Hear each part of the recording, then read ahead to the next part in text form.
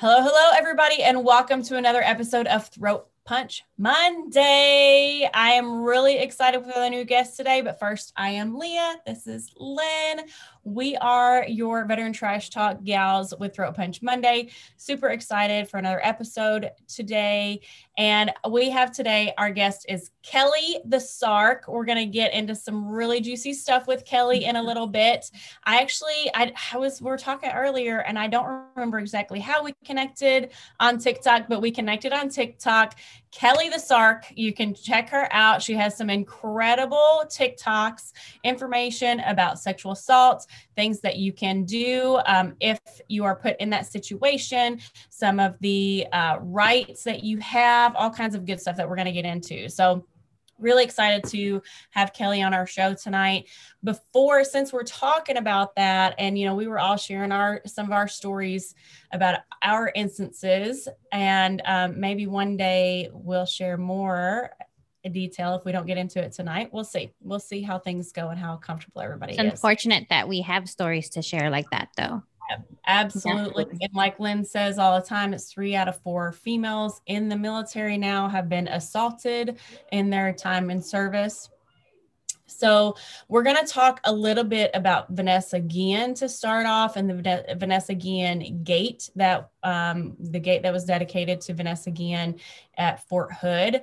There's been a lot of talk about this. I mean, this happened several months ago where they dedicated that gate to her.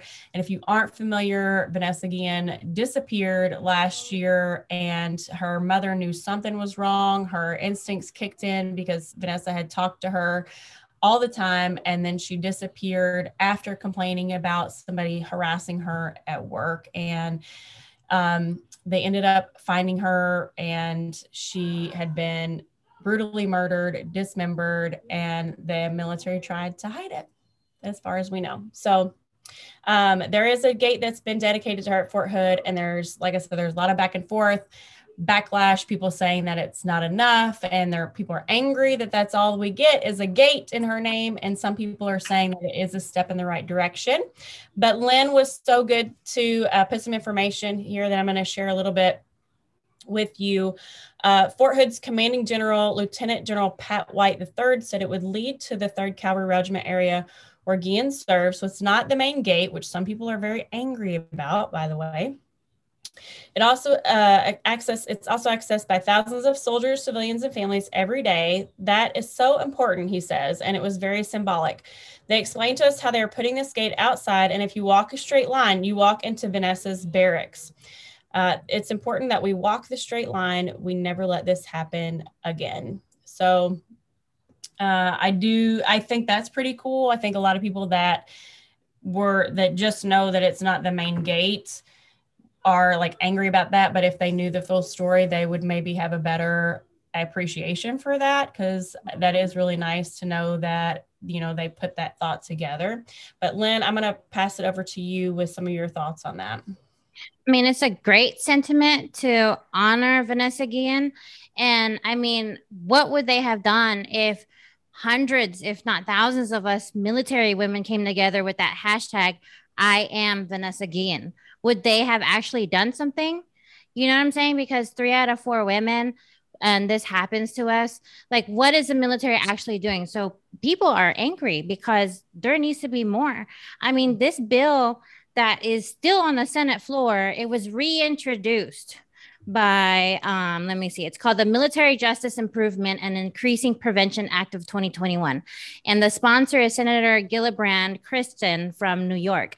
And I think she's also, she's a veteran. And she introduced that bill before, and it didn't get a lot of support. And so she reintroduced it, and so it got voted for it to actually pass to go to Senate, which is great. But why did it have to take a huge movement for us? Like it, and also at Fort Hood, this has been happening. There's killers on there, and people have been getting murdered. I mean, I remember that year. I don't know how many bodies they found that year on that base. I mean, if we're on a ship and there's somebody who misses what we call muster, we do a man overboard, like right away, to count your people. You count your people, and if somebody's missing or gone, we're doing a whole entire action, search and rescue, involving all kinds of assets to find that person. What's going on in the Army that they can't do that? What is going on that they can't? And we do something called FOD walkdown, foreign object detention detected, whatever walkdown, where we make sure that the air, like when I was on an aircraft carrier, this picture back here, you have to walk every little inch and look at every little inch to make sure there's no objects or debris there, so that the airplanes, won't like slide off the ship. It's very important. How come that's not being done on Army bases? That's number one. Like, yes, legislation is great, but there still needs to be more done in the military, in the Army bases. I mean, I don't get it. I just don't get it. Like, what's going on there, But either way, let me get off that rant. Texas law did go into effect September 1st. It's called the I Am Vanessa Guillen Act. And so, of course, that's going to be reintroduced to Congress for consideration. So Vanessa Guillen's from Houston. And so they passed that act, and that act would let victims in the military report these harassments to officers outside of their chain of command. And the act was delayed in April 22 after advocates of the bill wanted to wait until completion of the investigation. So it's been a lot of hoops to jump through, but we're jumping through them slowly by slowly. So back to you, Leah. Well, and there is some action being taken to not only have it to where people can report outside of their chain of command, but we need somebody outside of the military. And that is something that's being worked on. I know, but it's taking too long. We need people outside of the military looking at these cases, because way too many times it falls into that good old boy system and it falls to the wayside. And I hate to go down this rabbit hole, but I feel like I really need to bring this up. But when I was in California, I actually got fired from my position in the S2 because I had a brand new soldier come in. She was very pretty. She was real upbeat. But I noticed over time, she started like really pulling back. She wasn't coming to work. Like she wouldn't show up. And I was like, what is going on? And this was in the time that I was pretty mean. I didn't have a whole lot of patience for my soldiers doing wrong. Like I would bend over backwards for you if you just followed the rules. But if you did the wrong thing, I'm like, bah! And my instinct, I wasn't a mom yet or anything, but I pulled her in and I was like, what is going on? She then reported a sexual assault to me. I was the victim advocate at the time. So immediately, I asked her exactly how she wanted to handle it, restricted, unrestricted. I took her to CID, like we took care of her, but they definitely victim blamed her. And, I ended up like, I was getting ready to change jobs and transition away. So they started sending me to the field to like learn my new job. And this corporal was in charge of this girl. And she didn't show up. And I would text the corporal every day and check in, like, how'd everything go today? Blah, blah, blah, blah, blah. And there was one day when that girl didn't show up to work. And I said, what do you mean she didn't show up? And she goes, I don't know. She didn't show up. And I said, where is she? Because I was really worried for her. And she's like, I don't know. Like this E7 had told her not to worry about it. I said, no, you worry about it when somebody doesn't show up. Like, where is she? So I started texting all of the other soldiers, trying to find her. One of the soldiers did find her. She was okay.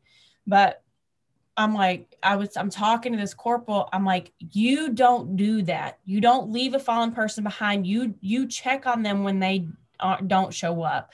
And she goes, well, it's not my problem. I'm not her babysitter. I said, matter of fact, you are her babysitter. If you want to be an NCO, you are her babysitter. That's what your job is. Exactly. To make sure that she comes to work, that she's doing okay. She does things properly. You train her. Right. That's what your job is. So I got a question. Sorry. With the Army, do you guys not muster, like go in formation in the morning? Like, or you just willy-nilly just walk in and be like, so it's not here. That was all part of the Vanessa Guillen case. Right. Okay. That was absolutely part of it. She didn't show up to accountability formation. Okay. And, the thing is, we do have protocols for that.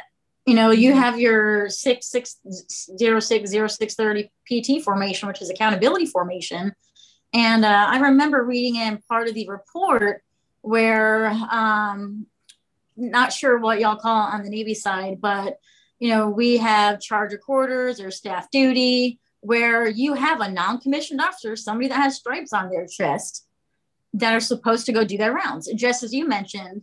Very similar to what y'all do. But what came out was that, staff duty failed to do their checks properly, or the NCO went to check on her and said that she was accounted for. Oh, so I don't know what happened to that NCO, but there should be hell of accountability on that soldier or that NCO who falsely accounted for somebody. It wasn't negligent. It was straight up false. Right. Which, who knows what happened to that NCO, right. But I can tell you what happened to my chain of command. Absolutely nothing. And I went to the E7 that told the corporal that she didn't need to worry about it. And the corporal told me, because I said, she could be dead right now. And she goes, I don't care if she's hanging from the rafters. That's less paperwork I have to do. And I was cool. Like, she doesn't need stripes. I said, I'm sorry. Like, what? This was an NCO? She was a corporal. So she was an E4. So like the Army is a little different. And usually if you're not combat arms, then you don't make corporal, but somehow like somebody liked her in Korea, I guess. So she made corporal.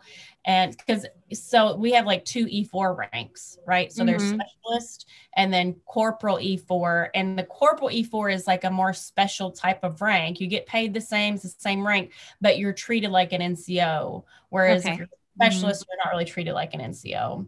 Yeah. And I kind of get it. So she was like, well, I'm a corporal. And I'm like, I'm going to rip those stripes off your chest. This is not okay. And the E7 was telling me to mind my own business. So I went to my S2, who was a major, and he told me to mind my own business. And so I went to the chaplain because I was like, somebody needs to do something about this. Like, she can't just not show up to work. Right. Yeah. And what year is this? Well, this would have been in 2009.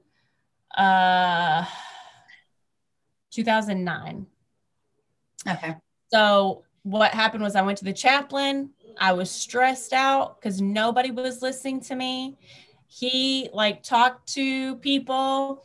They got their little hands slapped or whatever. And then my major pulled me aside and told me I was not a team player.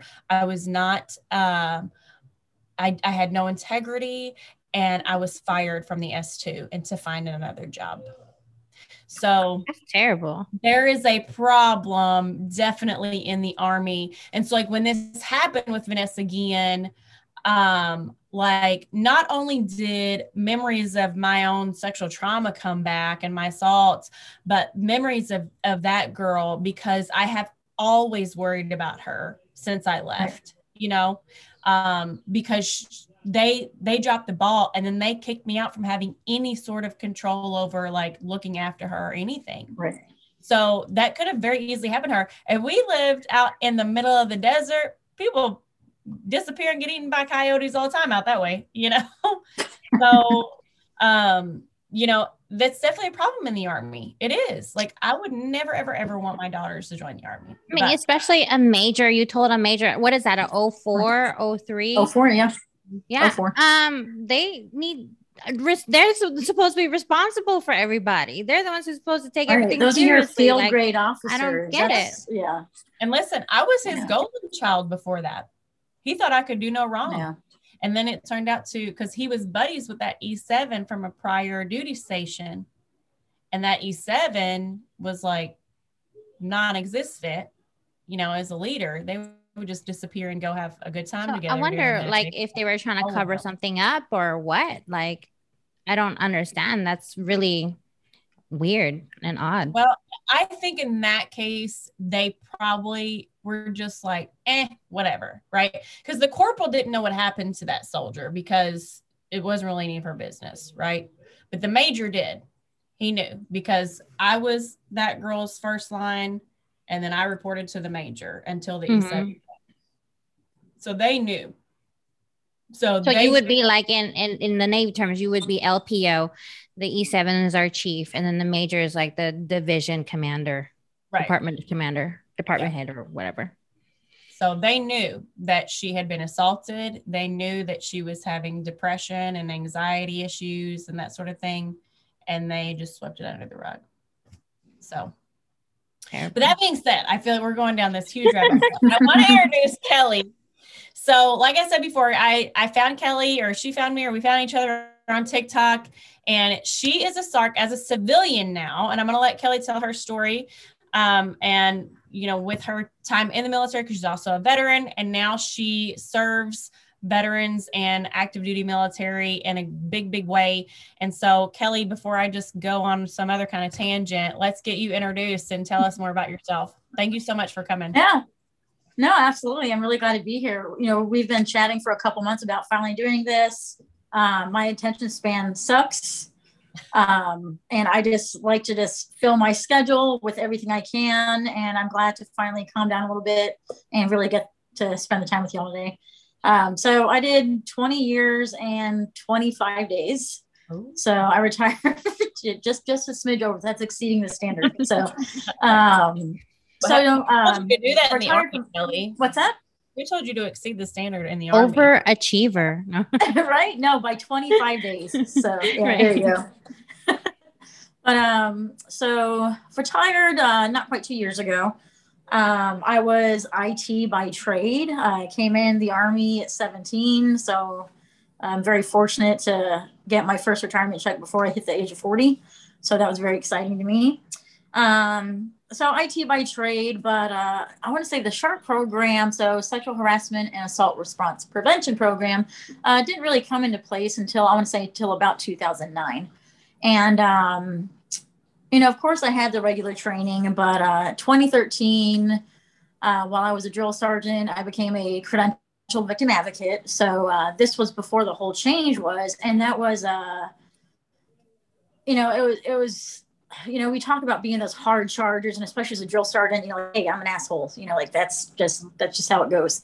But, you know, you really have to learn how to, like, when to take that hat off and say, hey, if there's a problem and you need to talk to me, I'm here, you know, but if you're doing something wrong, I'm going to correct you. But just learning the right time to be empathetic and let soldiers know that, hey, when it comes to sexual harassment and sexual assault, like I am here for you. Absolutely.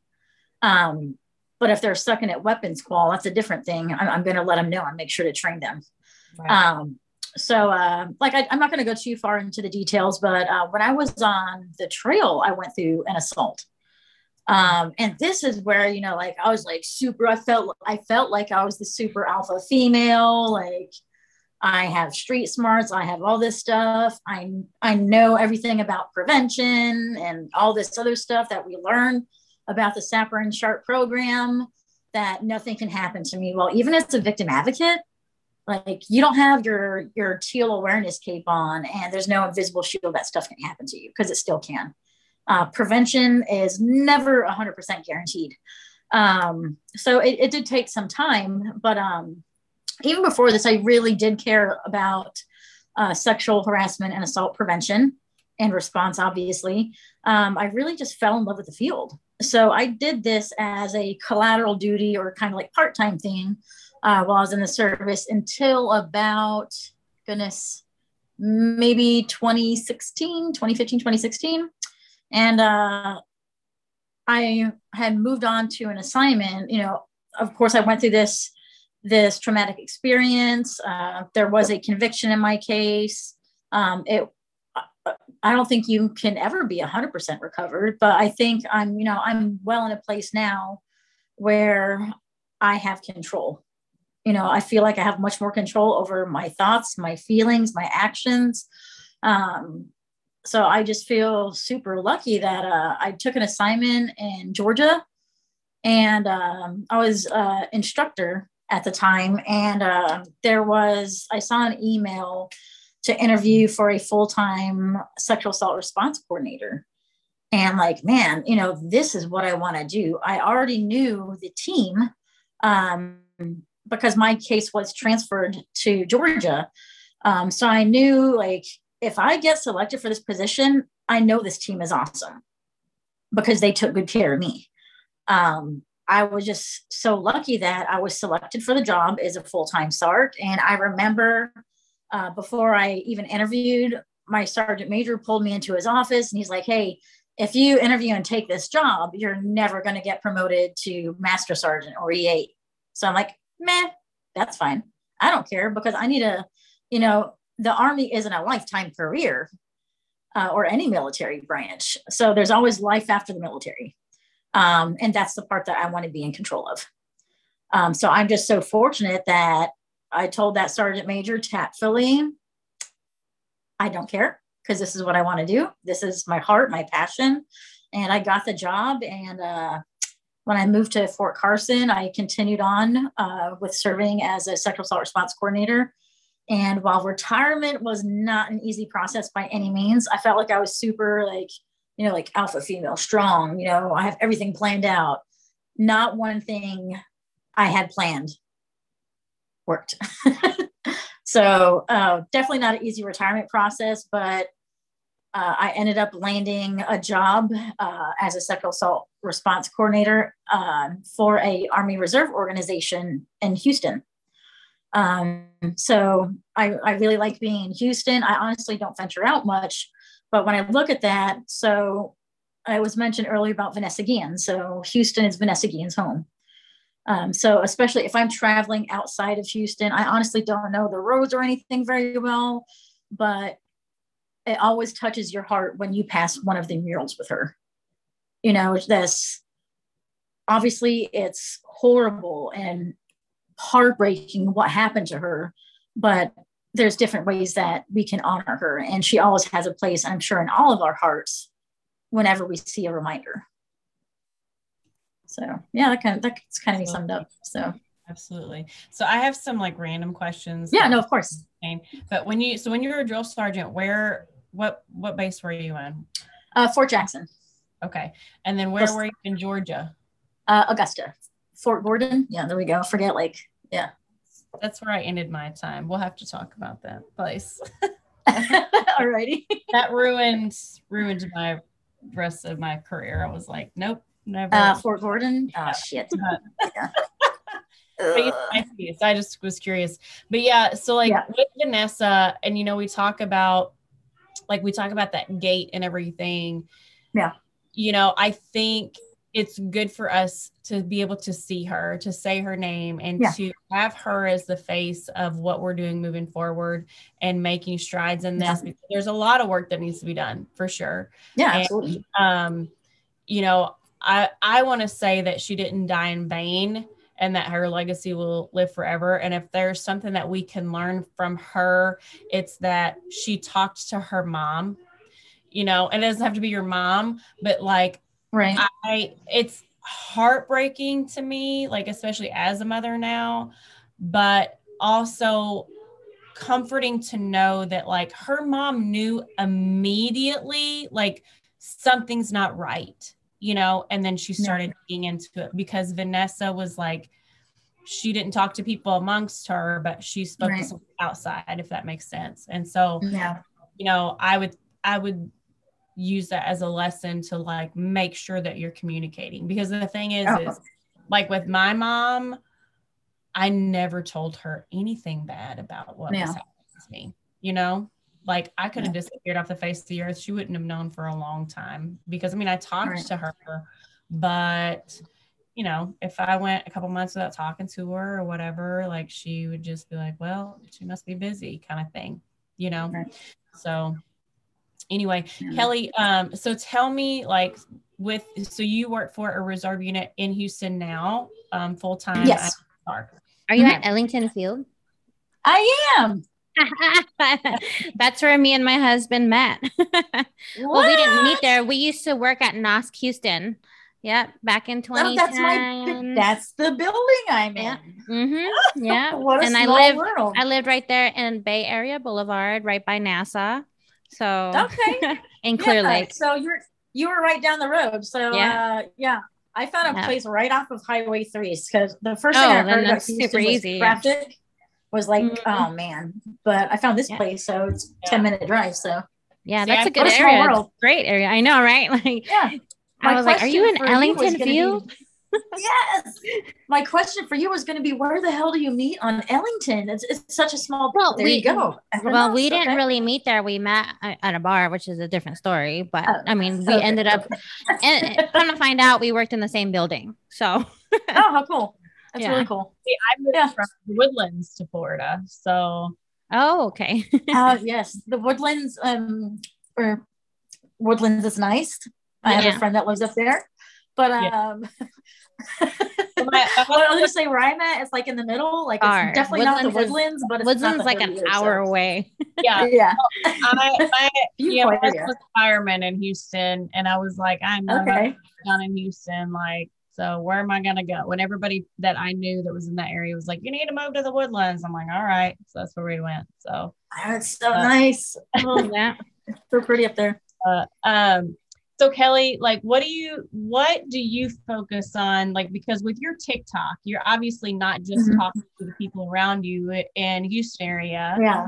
What is your focus and what are your goals with your job and like using social media with what you do? Yeah. So my whole thought process was, and like I think I might need to take like a social media marketing class or something, because you see like all the TikTokers, and I'll try to learn from them, like consistency and this, have your thing, whatever. And probably the one thing that you see in all my videos is like this here, but you know that's it. I've seen that you have tons of videos though. Yeah, yeah. I actually started following you today. Okay, well, thank you. But so my big thing is so when we're looking at, how many times do we hear like sapper or sharp training sucks? You hear it all the time. But when you say, hey, training sucks, so what do you think would make it better? Tell me what you think would make it better. Because I think everybody can be in a position of influence.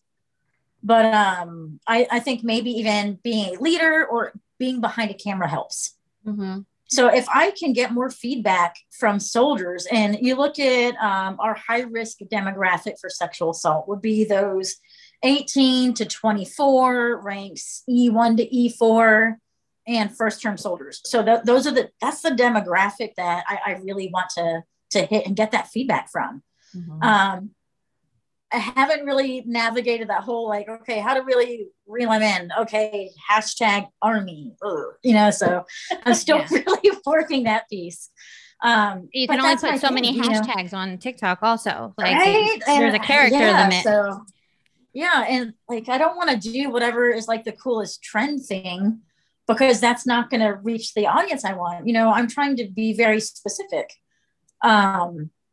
So that's going to take time. If I'm not connecting with soldiers through social media, it needs to be in person, just having those conversations. And COVID, it doesn't completely remove that, but it does cause like a little bit more of a challenge, like going from, active duty to now on the reserve side. So I'm like, oh shit, what's a battle assembly? Oh, well, maybe I need to be at the battle assembly because that's where the soldiers are going to be for their training. So just, have a meet and greet, have those conversations. But I just, the biggest thing is I want to make sure that I'm attentive to what the soldiers have to say, and, I think social media is very helpful for that. I had a friend who was like, really, you're going to do TikToks on Sharp? That's going to go well. So I'm like, I'll try. So how long have you been actively doing it? Like, when did you actually start doing consistent videos? Was it this year, last year? I was going to say consistent. I still haven't done that yet, but I did. But I would say, I think I started back in March. And I just look at, what applications or what forms of social media are soldiers using. And a lot of the, of course, I passed it. I talked to my legal, I talked to my PAO, like, hey, is this something I can legally do? And like, yeah, just don't represent the organization or don't trash the army like crazy or whatever. So cool, I can do that. Fail, not trash the army. Yeah. Like we all have things, just but just like I'm not representing my command, that was probably the biggest thing. So I think that's really unique though, because then like the younger soldiers or whoever you're talking to, they can kind of relate. And that's one of the media outlets that they mainly use is the TikTok. right. So that's really neat. You have to Instagram find a way and to TikTok. connect. Right. Well, Facebook is like for millennials and X's and boomers. For 40s, you know, it is like, yeah. And then like the Zoomers and Gen Zs, they're like on TikTok and I don't even know Twitch, whatever that is. Yeah, like who knows? I think I've heard the name, but I have no idea what it is. So Snapchat. Yeah. You know what I love about what you're doing, Kelly, is that you're not only you are where they are, right, but you're showing your personality too. Like you have some really great information that's helpful so people can come and learn. And that's one of the things that TikTok is really cool. Like I've learned some really cool stretches on TikTok where I'm like, oh. Right. Yeah, definitely. So definitely. There really is like, I mean, when I got on TikTok this year, I was that old lady that was like, what? Why am I getting on TikTok? And then I get sucked in. And so I love that, like you are showing your personality. So as people find you and, they get to know you and they're going to be more comfortable talking to you over time. Right. Exactly. And you're creating a relationship with people that you don't even really know because you're showing your personality. Like, I love that you did. I can't even pronounce that. Blepharoplasty. Oh, my blepharoplasty. Yes. So I don't know. Is it that? Yeah. So this, I think it's that one. Yeah. So you can still see a little bit of redness. So, and that's one of the things. And like, I just couldn't, I'm not 100% sold on it. So, and this was part of my MST. It was like, okay, well, something to do. Like I have a twitchy eye. I get Botox for it, but it started getting so bad where it caused my eyelid to droop. So my doctor said that they think the tick is PTSD. So I'm like, I don't know. What I really like about your videos, because I binged watched a little bit of it before coming on the show, is that you do like whatever topic it is in 60 seconds or less. So okay, thank you. Yeah, that's really neat because like you get a lot of information in a short amount of time. And I mean, that's really what TikTok is for. Oh yeah. And so there were some studies done. And I think that's where I kind of like thought about this, look at online training. It's boring. It sucks. It's so much information over like a drawn out period of time. And I think like the average attention span is like 15 seconds. So perfect. Okay. So that's exactly what TikTok is for. Right. Yeah. So I think, I'm hoping that I'm reaching the right audience and they're learning something in a different way. I really hope so. I think I'm initially like, not every idea I have is a good idea. I know that. So my first thought was like, you know what? I'm going to do sharp board questions, but that can just go real fast because you're not having a conversation. Right. It's just a question and answer. Right. I will have another question. So around the building and the office, do you have pamphlets that go around for people's like for information and stuff? Absolutely. Okay. So this is, I don't know, like, is it true that if somebody picks up a pamphlet and y'all see that some pamphlets are missing, then you're just going to do a SARP like training or whatnot? Because I remember one time, this is where it's coming from, because I was at my husband's command in New Orleans, right? And there was all this sexual assault like pamphlets around the women's locker room, around the restroom area, and I picked a couple up, and he's like, "No, don't do that, because then they're gonna flag it down and say something's going on in the command, and we are gonna have to do training." Right. So is that's that interesting. True? I would have to say that's false. So one thing I try to do here is like have cool, I have one thing right here. So like marketing material. So pamphlets, of course, but have cool marketing materials. So this is, I want cool marketing material because I want it to be useful to people, but I want them to have the information if they need it. So this is like a cool little multi-tool. So, but it has the DoD safe helpline number and the hotline or the point of contact for my office. So that's what I'm saying. Like in person, people are afraid to pick up that information because they think that they're going to get bombarded with training. So I think that what you're doing with the TikToks, like, hey, check out my TikTok and you can see, well, this is how you do, this is how you report, this is your, you know, all your resources that you have. That's great because people are afraid to pick up the pamphlets, you know? I totally agree. Kelly. I totally agree with you. And that's the thing, you know, if somebody sees my TikTok, they're curious about reporting, they want to know more information, do that. Yeah. If you don't know who your sexual assault response coordinator is, call me and I'll find out, or send me a message. I'll find out. Mm-hmm. Kelly, have you that's what I want to do. Taking those tools, doing a giveaway for some of those tools on your TikTok? So I don't think I can for the Army promotional stuff, I can't, but what I can do, so what I'd love doing, okay, it's cool. So I've got what I can do. So I do like ordering things from other different organizations or just different companies, you know, like different types of prevention stuff. I don't always get good feedback. That's okay. I'm okay with that. So like one of the things I got, so I can absolutely start, you know what? I like that idea. So I'm going to do that. So I just think like in order to grow your audience. What are you looking at? Like, you can, so, I mean, I'm just thinking, I mean, cause I'm like, I'm constantly like thinking about content creation and stuff, right? If you don't like this, you can totally just forget I said it.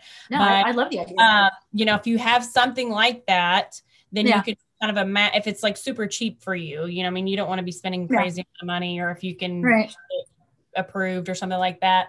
And, you know, give away so many of them and just be like, hey, this is free. All you got to do is follow me, like this video, and, you know, tag a friend or something like that. Yeah, no, you know, I think that's an awesome idea. Something like that will kind of help grow your audience for that. And then, you know, if you are especially targeting to female veterans, I feel like that could potentially really grow. And, you know, people always love free stuff. So very true. I mean, just one thing I'm kind of shooting out at. No, I love that idea. And I'll be like, oh yeah, follow. I got a comment. I want that. Yeah. You know, so whatever. I was gonna say there was this was a few months ago. I think I posted some stickers. Yes, some stickers from the NSVRC, a great organization. And one of the girls was like, oh, I'd love one of those stickers. I'm like, hey, if you like, I can send you one. I have an extra. So yeah, so I love that idea. Some places, you know, I love that. I'm gonna send you stuff now. So hey, so like there's some, and I'll do a TikTok and I'll tag you and be like, there we go. Yeah, videos from Kelly. So but there's some, you know, great preventative type tools that are out there. There was one, I thought the concept was just awesome. So like, remember the Choose Your Own Adventure books as a kid? Mm-hmm. Yes. So it's pleasurepie.org has the Choose Your Own Consensual Adventure. I did video on it. I loved it. So like Choose Your Own Consensual Adventure book. Yeah. So like legit walked just like those books as a kid or a teenager. So I'm like, man, that is so innovative. Yeah. You know, and that's the thing. Like I want to do things that are gonna, what appeals to me might not appeal to the younger audience. Mm-hmm. So that's what I want to make sure that I'm really, really connecting with. I ordered, there's 2 different types. Have you seen the My Cup condoms? I've seen your video on it. What is so that? Like, I thought that was kind of a cool thing, you know, but then there's, you know, you're always going to have negative responses. That's absolutely fine. Right. You know, and like, there's some perceptions, which absolutely, I respect what you have to say. Now, okay, great. Just another damn thing a woman needs to prevent somebody from sexually assaulting them. Mm-hmm. Man, you know what? Yeah, I respect your opinion and I understand that. But, you know, I'm not telling you that you have to do this. Right. It's just, you know, if it's, to know that we have options, but still nothing is 100% preventable. Right.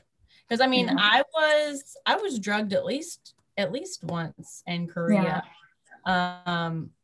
just wasn't ever something that I thought about, even though they warned you about it.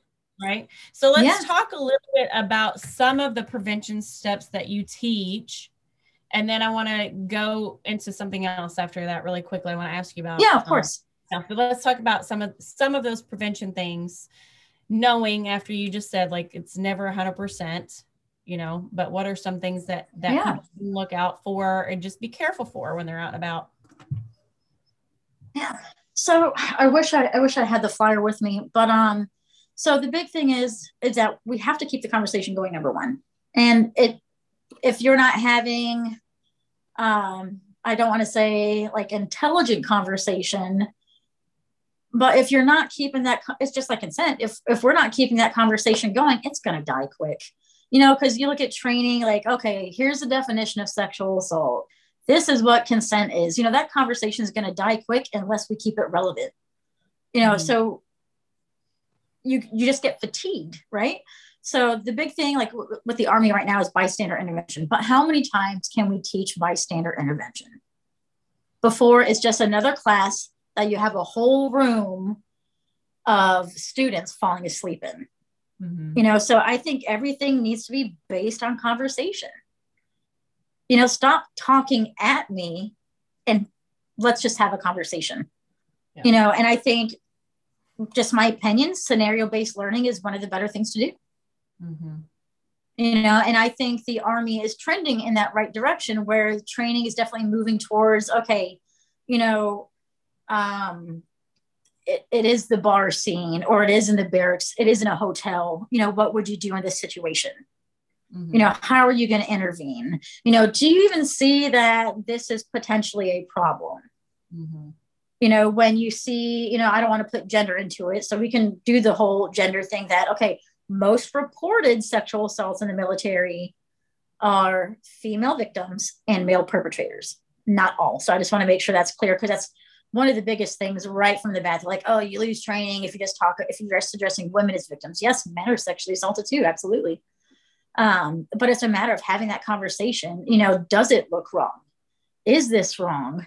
And if somebody can identify it, let's have that conversation about what could potentially happen if we don't have some type of intervention. You know, and when we're educating people on intervention, it doesn't mean like you have to jump in with a, was it fist punch? What is it called? Throat punch. A donkey punch. I don't know. Throat punch Monday. Oh yeah, throat punch. Throat punch. One of those. You know, you don't have to jump in right away with that throat punch. Like an intervention. Name all kinds of punches. Fruit. I don't know. Right. And I think that's a big thing. Just, you know, we can stop things from happening. It could be a throat punch that stops a situation, or it could be something simple. Hey, dudette, what you're about to do is really freaking stupid. So I highly suggest you cut it out. Yeah. So that correction is going to be much better than a jail sentence. Right. You know. But when you're talking about bystander intervention, does that get muddy as well? Because, okay, I feel like, you know, some of the time, of course, you know a lot more of the stats than I do, obviously, but some of the time I feel like the night might start out like you're having a good time together. And then one person is like, I'm going to end the night, right? Like maybe they never intended for it to go past talking at the bar, but they're just chatting in the bar, right? Right. But they're having a good time chit-chatting in the bar. So as a bystander, like, hey, I don't like this guy. I mean, I think back about conversations that I've had with like my girlfriends at the bar, where you're like, chill, I'm good. Leave me alone. I'm having a good time over here. Right. So get muddy like that. You know what? I think so. And I actually used an example of this. This was back when I was a private. You know, like, of course, you know, brand new private, you know, I always barracks bait before, barracks meat, fresh meat, whatever the hell they call it these days. But I had a friend of mine who moved to the same duty location, and I didn't want her to get treated like that. But what, of course, do I do as a dumbass private? Not all privates are dumbasses. I was. But so I go to a party. Of course, I was drinking underage. I'm not going to be the one to say that I never did anything wrong. Sure as hell did. Definitely was drinking underage. We both were. And then I saw my friend walk into a room with a guy. So I'm like, da, da, da, da, da, right, bystander intervention. Yeah. And she's like, fuck off, cock blocker. I'm like, okay. Right. And that's honestly something that like I do think about even 20 some odd years later. I think about that because I'm like, man, you know what? Like, she said fuck off, so I fucked off. Right. But did something that she didn't want happen to her? Mm. And then maybe she felt guilty afterwards or blamed herself because she didn't let you start it. Yeah. So let's go there, and because we talked a little bit about like not victim blaming, but blaming yourself when you're in that situation, right? Because the three of us all said we did some form of that after our own assaults, right? Absolutely. So let's address those victims, victors in the situation who may be struggling with that. It's like, what is your advice? And this is going to be like shit advice, and like it's God, it's just, it's such a difficult thing that, I want you to put every preventive measure possible into place. I would really encourage you to do that, but can't ever guarantee that something's not going to happen to you. But remember, you try to prevent this, so with all these preventive measures in place, how can it really be your fault if you try to prevent it? Mm-hmm. And I think that's a really hard thing to really resonate on, when we talk about, there's, we can go down the rabbit hole when it comes to drinking, with my case, I was drinking, but I thought I was in a safe environment. So that could be a preventative step, right? Mm-hmm. Like I had a battle buddy. I was around people I knew and trusted. I felt safe getting shit-faced because I was around people I knew and trusted. Mm-hmm. I felt like I had all these positive control measures and something bad still happened. I wish we lived in a world where we could say, if you do X, Y, and Z, nothing's going to happen to you. But if it does, I just want people to know that, like, there's people that believe you, that trust you, and that are willing to listen. I think that's a huge thing. People believe you. Because a lot of times people are like, what? Why? What do you mean? No, people believe you that it's happened. Because in all honesty, rapers are going to rape. Period. Right. Like, you can do whatever you want to prevent it. But you can't. A raper is a person who's going to commit a crime is going to commit a crime. Yeah. And that, that's the thing, like I felt like, with my case, every victim or survivor's experience is going to be different, but like, I thought it was so freaking smart, and it still freaking happened. So, no, I'm not going to freaking blame myself. Well, and there's a theme amongst the three of us here. Yeah. Like, we're all very strong, right? Independent, like no nonsense, like don't take your BS women, and so like before it happened to me, I thought that there was only like weak-minded or maybe not necessarily you're super vulnerable, mousy, and that's not the case. And if that happens to you, regardless of what kind of person that you are, just know that it still isn't your fault. I was so angry at myself. Like, how could I let this happen? Well, I didn't let it happen. Right. Right. It happens. Yes. And I just want people to know that if you have been through that, like, I recommend lots of therapy. Oh yeah, Lots absolutely. of therapy. Don't watch the news. Like, take yourself out of any sort of situation that you possibly can that takes you back to that place. Right. And surround yourself with people that you love and trust. Mm-hmm. And, you know, but I really want to hammer home, and I know that if anybody is listening and still is struggling with that guilt or feeling like it's their fault, you know, we can't take that away, unfortunately. Right. But, you know, just continue working on the fact that it is not your fault. And, you know, people love you and understand that. And, you know, people that blame you have some serious issues of their own. Absolutely. Nothing to do with you. Now, there's, I don't know if, and I'll highly recommend this video. Short little video, but you know, there's many of us have struggle with blaming ourselves for an assault. There's a great video. It's called James is Dead on YouTube. I don't know if you've seen that before. But it does, like, you definitely got to look it up.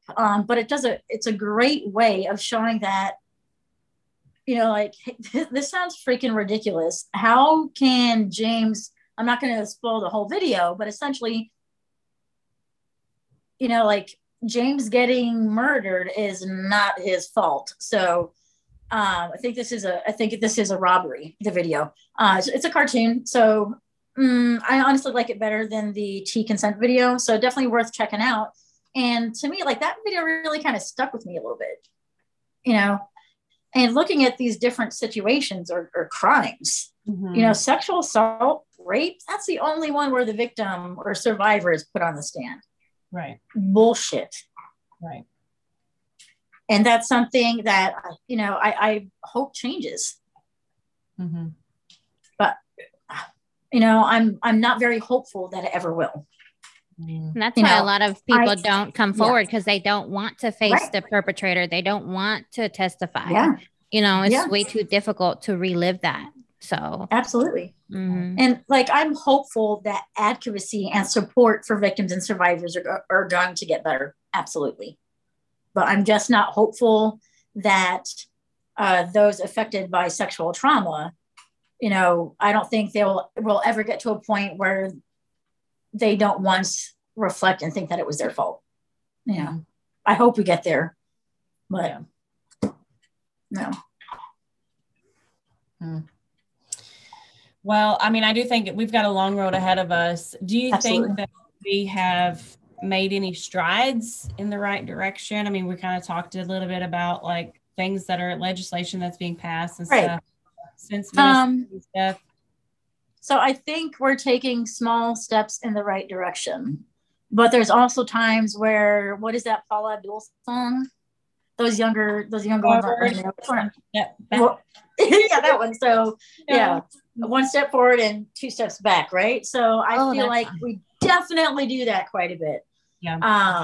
I will definitely say I love the SHARP program. I do, but anything, you know, nothing in this world is perfect. So there's always going to be that room for improvement. But I look at, you know, absolutely, I think it was brought up earlier about the legislation for the state of Texas with the I Am Vanessa Guillen Act, step in the right direction. Okay, so that's going to cover your National Guard soldiers. Awesome. Great move. There has been, I don't know if I guess you'd call it policy with the Army. Now for sexual harassment cases in the Army, they will not be investigated by somebody inside that brigade. They have to be outsourced. Great change.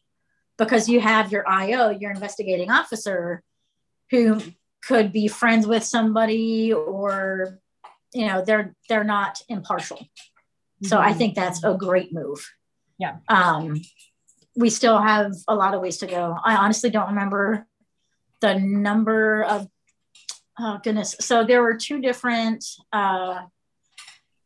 independent review committees. So there's the independent review committee from Fort Hood.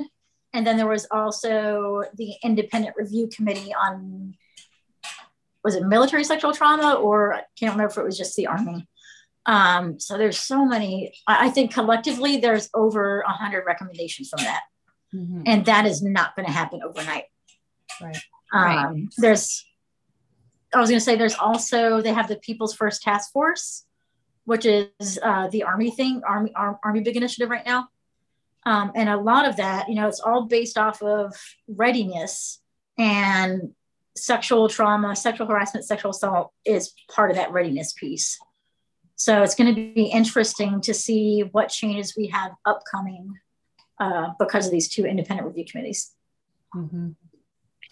And I think on a, like maybe on a personal level, I was super guilty of this myself, and looking back on it, I'm ashamed. I'm very ashamed of it. But even after my assaults, like I put up with all sorts of inappropriate comments, not only to me, but around me. And I made a lot of comments, right? And I did that that was like my bipolar disorder, right? I was just saying, for me, it was a blocker. Yeah.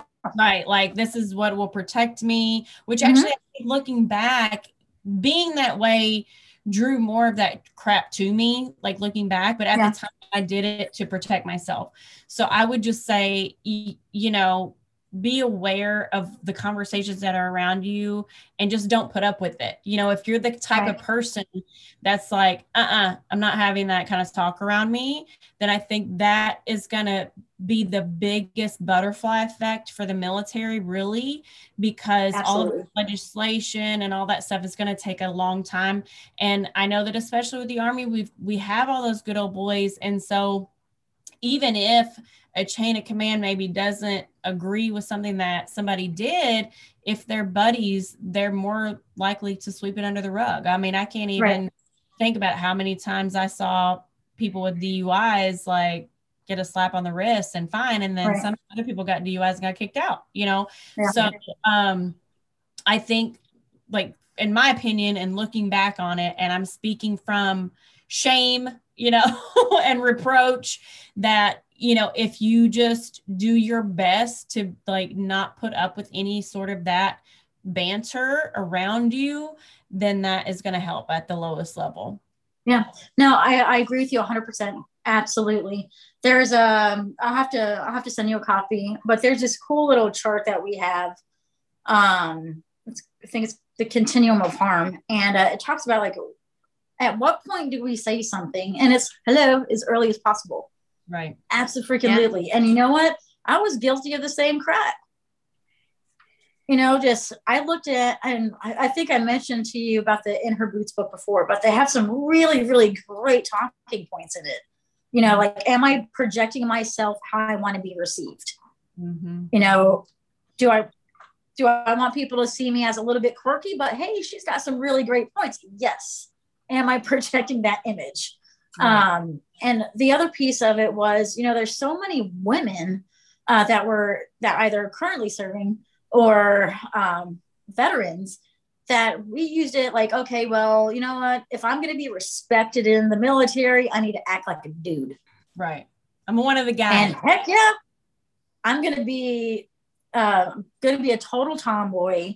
Mm-hmm. Not that there's anything wrong with that, but we can still be feminine and still do our damn jobs and still follow those Army values, abide by Army ethics, and live by Soldier's Creed, NCO Creed, all that good stuff. But that was something I really fell into. I looked at it like a defense.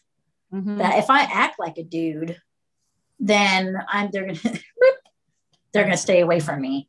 And I remember I brought this up when I was in school in Kansas, that like, heck yeah, I was guilty, because you know what? A male soldier would say something crude, and I called it the topic game. Okay, mm-hmm. So that's just what I called it. Yeah. So a male soldier would say something crude in the office, and I would say something even more crude. Mm-hmm. It shut them up. Right. Yeah. But that's just a very elementary way of thinking about things. There's better ways to intervene. And a lot of those guys, like they were talking like that, you know, that you think you're cool, right? So it kind of lets you in the crowd when you're trying, like you're so outnumbered by all these guys, and it lets you in the crowd because it's like, oh, you don't have to watch what you say around her. Right. But I'm speaking to the men too, like And I mean, that's one thing that it actually always surprised me that my husband he's never put up with that kind of talk, like when women are around. You know, I'm not saying that he's never, you know, I mean, he was a horn dog before we met. Okay. But so I'm not trying to like make him out into the saint, but he would always be nothing but respectful around women, and he would never ever get into that game. And I mean, I think really he never wanted anybody like accusing him of something, you know, was the thing, but he didn't put up with it from other people. If females talked to him a certain way, he would shut them down. If guys talked a certain way around other females, like he would shut them down. And so the men have a responsibility as well, which would help us to not be the bitches, right? Like, really use that support. Which I know that like the guys of Veteran Trash Talk have always said that they've never put up with that sort of thing either. So I really think that it is the environments of like non-combat arms where, you know, men and women see each other work together a lot more than the areas where men are by themselves. But. Well, for me, I can't relate to the tomboy thing. I've always been feminine, but I've always been a bitch. Like everyone always said I had a RBF. So you said some shit to me, I said some right back. Like, no, you're not going to talk to me like that. Or no, you need to fix your uniform, or I'll say something like, you know, like, and that's what I noticed is that I just turned into a major, huge bitch that like we're not unapproachable. Like I always found fault in something, you know, and that's also, you know, a defense mechanism. So. Absolutely. But yeah, I agree with you, Leah, that men also have a responsibility. So absolutely. Yeah. And I think working together, you know, to stop it at the lowest level and just be like, nope, that's not appropriate. We're not gonna have that kind of talk around here. Right. You know? Yeah. And that's how something as simple, like something as simple as that, I think would work. Mm-hmm. Well, it's always, every time I've heard it, it's always shut everybody down. Like, oh, ooh. Yep. Absolutely. And, you know, I love it because even something as simple as that, and, you know, I think where we went wrong earlier on is that, you know, like when you look at, I'll just go back to sharp training, like, oh, well, sexual harassment and sexual assault are incompatible with the Army values. They degrade mission readiness, blah, blah, blah. Okay, well, when I'm telling somebody to knock it off, just say knock it off. Right. Or something as simple as what you said. Because what is not going to work is that whole, you know, like. Right. Yeah. Especially like if it's 3 out of 4 women and 1 out of 100 men in the military, that is way too high of a number. That is a national security issue right there, because that affects mission readiness. Absolutely. Absolutely. So it definitely like has to be harped on and trained about when it comes to mission readiness. Yeah, no doubt. Absolutely. Mm-hmm. Yeah. And see, I had a soldier, I'm remembering, so I had a soldier in Korea that she would talk about her boyfriend. She had a boyfriend where we were, and she had a boyfriend further south in Korea. And she's like, well, I hope my boyfriend in, you know, wherever in Seoul doesn't come up this weekend because I'm with my boyfriend here. And that boyfriend like bit me on the back and made marks. And she's like telling the guys this in the office, you know. And so I actually did pull her aside, even though I wasn't perfect myself, but I did try to always be a leader. But I would be like, hey, listen, like you don't need to be having those. That's very personal, and you don't need to be having those conversations. Like those guys are going to disrespect you, and they're not going to see you as an equal and see you as somebody who's competent at your job. Like you need to knock that off. And she'd be like, okay. And she would just keep doing it. Keep going. And it's, you know, like, I don't know. You got to keep a professional environment. You got to, you know, if it's at work, you know, you keep it professional. If it's outside of work, that's something different. But if it's in the workspace, that needs to. Yeah. And I think it's just that, you know, it's become like more of a social norm to be inappropriate. Yeah. You know, and that's where like, how do we go back on that? And, you know, like I actually had a conversation with my boss, probably it might've been the beginning of this week. And I freaking loved what he said so much.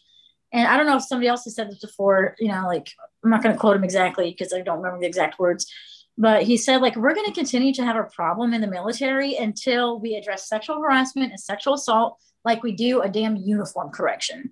You know, like, how quick are we in the service to say, like, get a freaking haircut, Right. Yeah, exactly. It's not anymore, but that dates me. Gig line.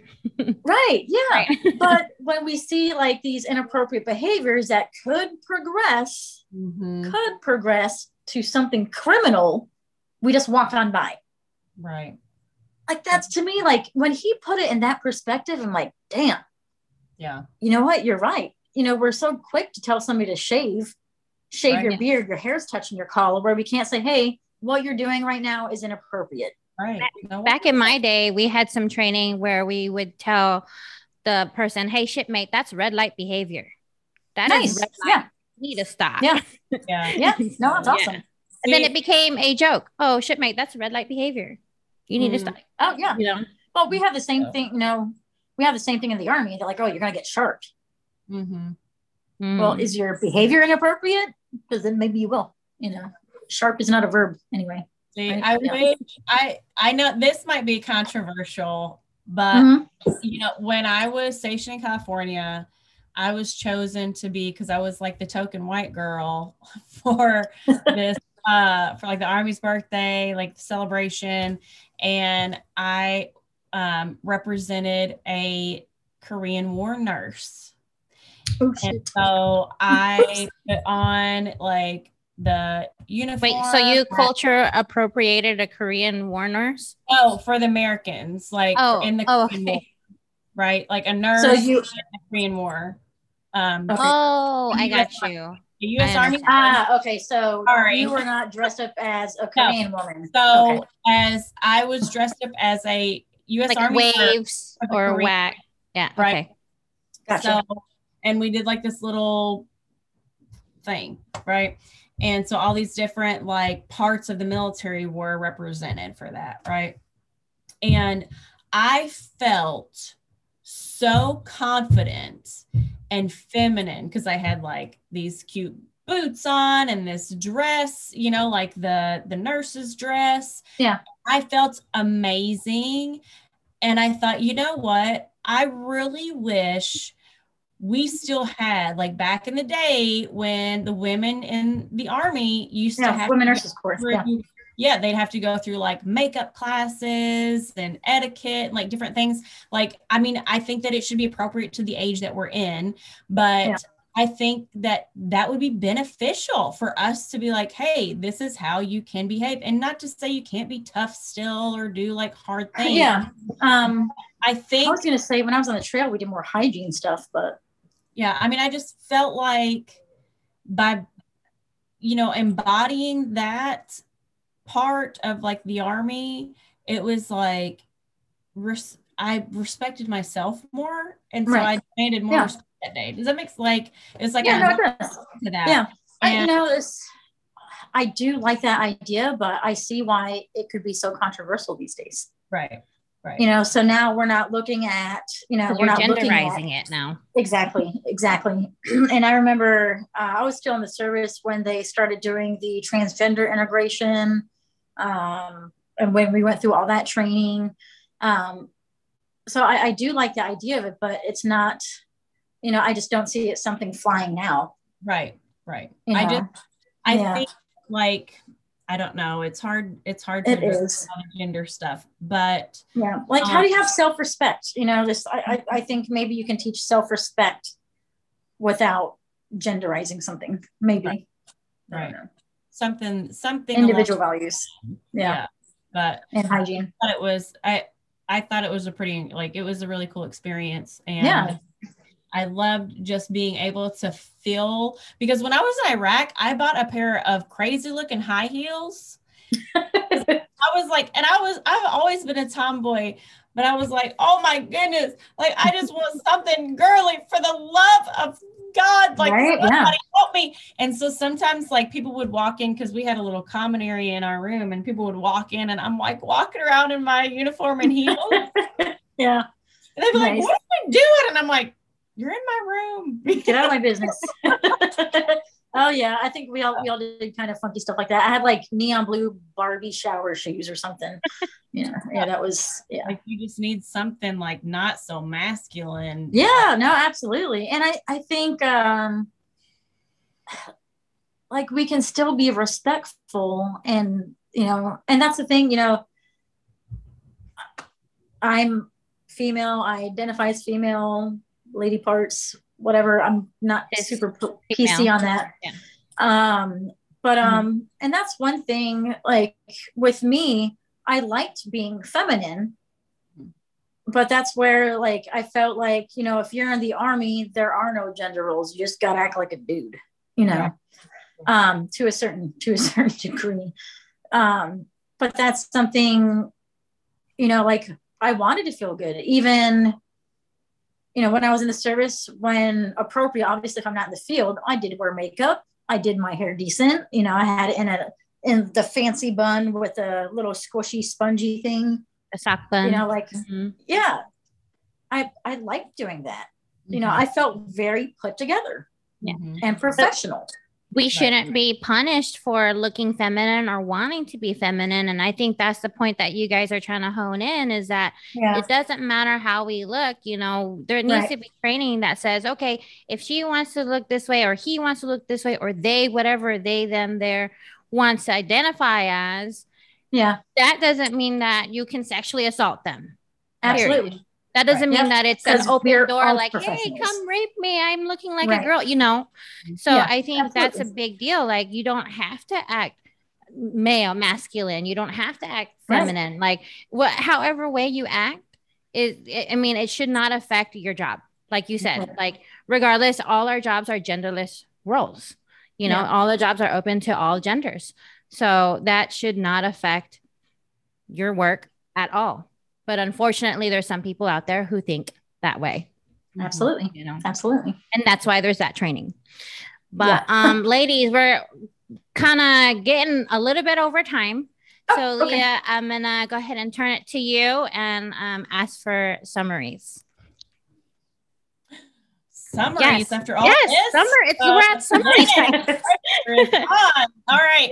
So listen up, everybody. I want you to go and connect with Kelly on TikTok. Kelly, is there any other place that you'd like to be? You would want anybody to connect with you, or is TikTok the main place? So it's the same content on TikTok and Instagram. What's your username?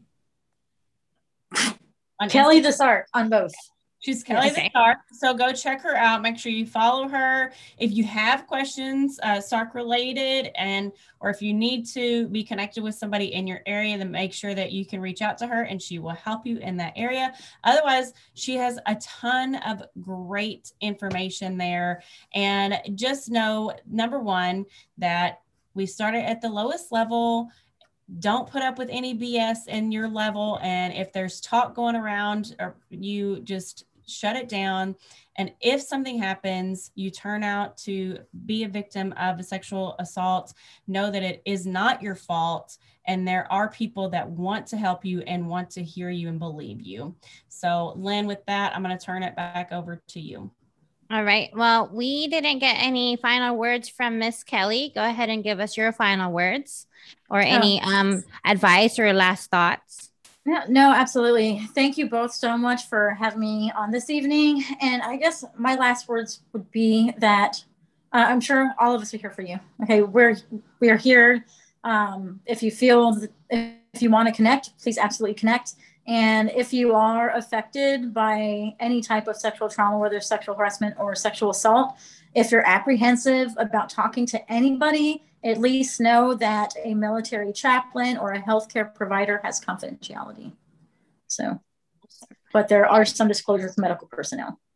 I want to say for veterans, when I got out in 2010, and then I got right back in like in the end of 2010, but I got out and I went to VA. There was no MST clinic.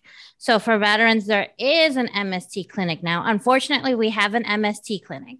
So you are able to go and seek help that way. So if you're not active duty, the VA is there for you. There's more resources out there now for women than there are before. And always reach out to community. So we are here from Veterans Trash Talk VTT. Like and follow our page, VTT Throat Punch Mondays. We're here all the time on social media. Leah's on social media. She's on Twitter, on Instagram, on Facebook, and TikTok. And And I'm out there. So reach out whenever you want. And I'm going to go ahead and close us out. And women, remember that you are 10% of the 10%. So don't let anyone tell you because you're a woman that your service wasn't as hard or as important. We are your voice and you will be heard. So thanks so much for tuning in to Throat Punch Monday. Thank you, Kelly, for joining us. Until next time, guys. See ya.